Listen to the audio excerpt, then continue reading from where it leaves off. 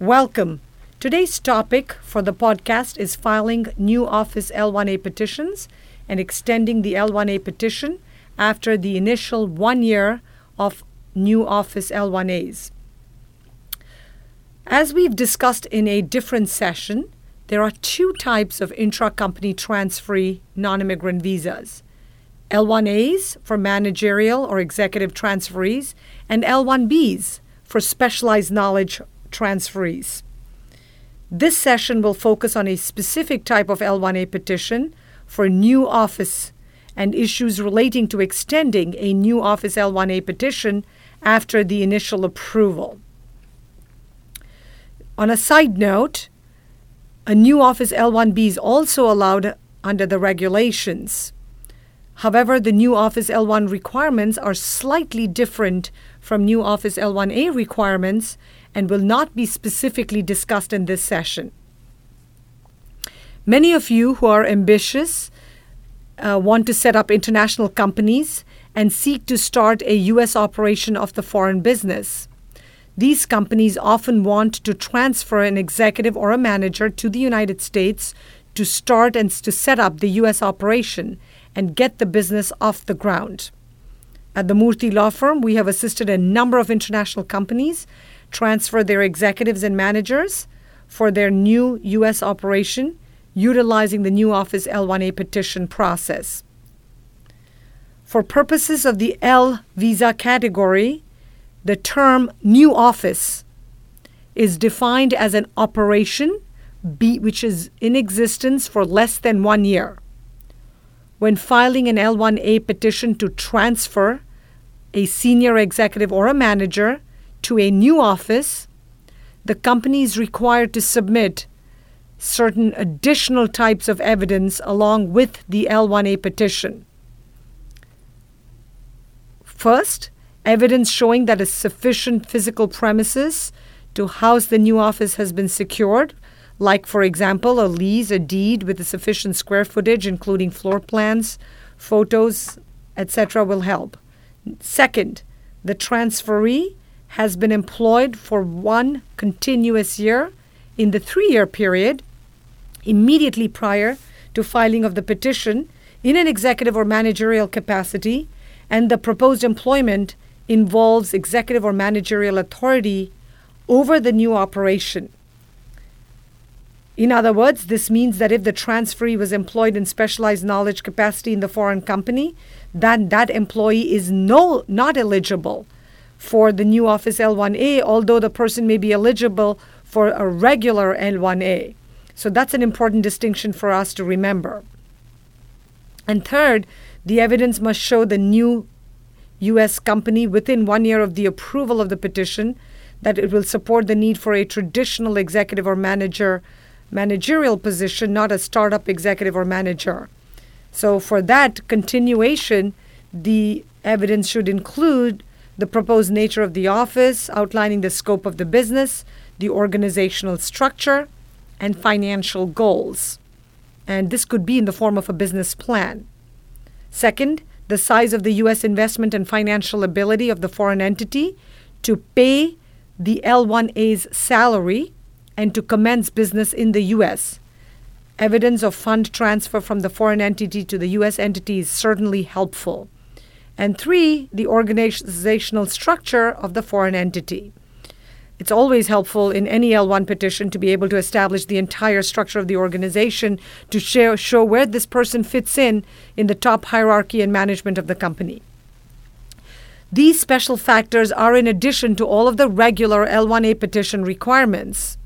The Murthy Law Firm attorneys work with L1 clients to address each of the elements that we have just explained.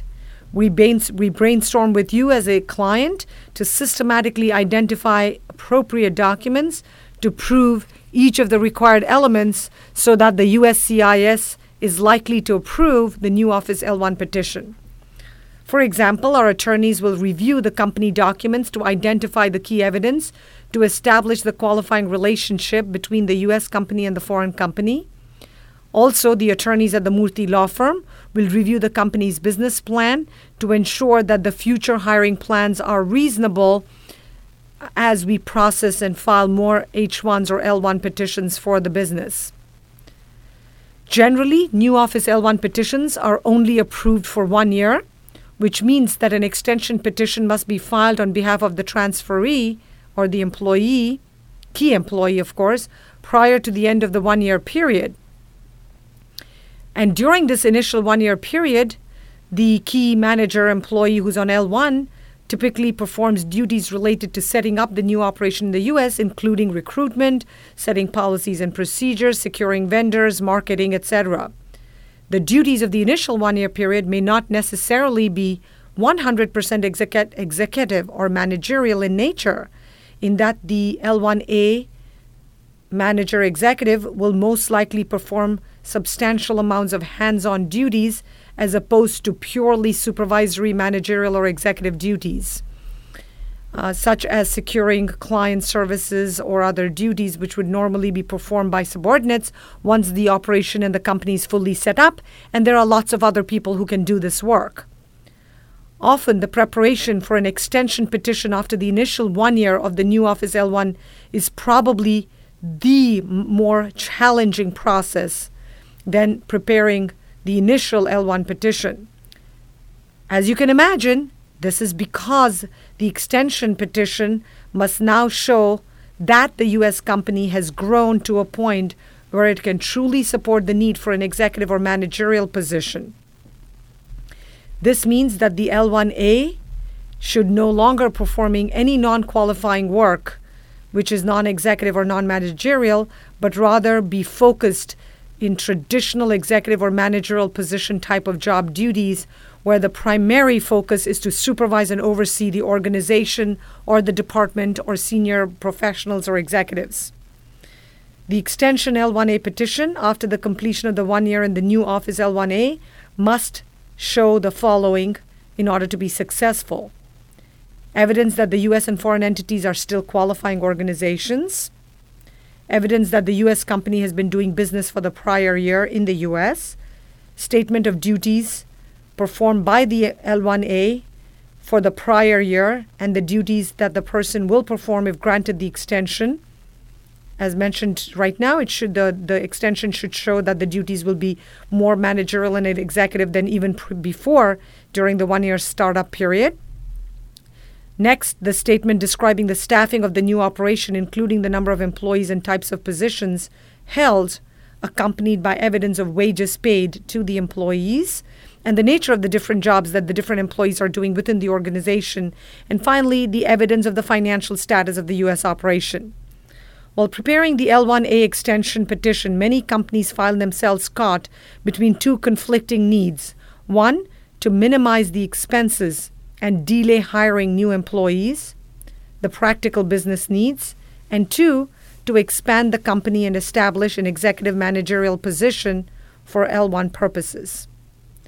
Therefore, it is extremely important to plan for the U.S. business operation while carefully considering both the non-immigrant and immigration consequences of those business plans.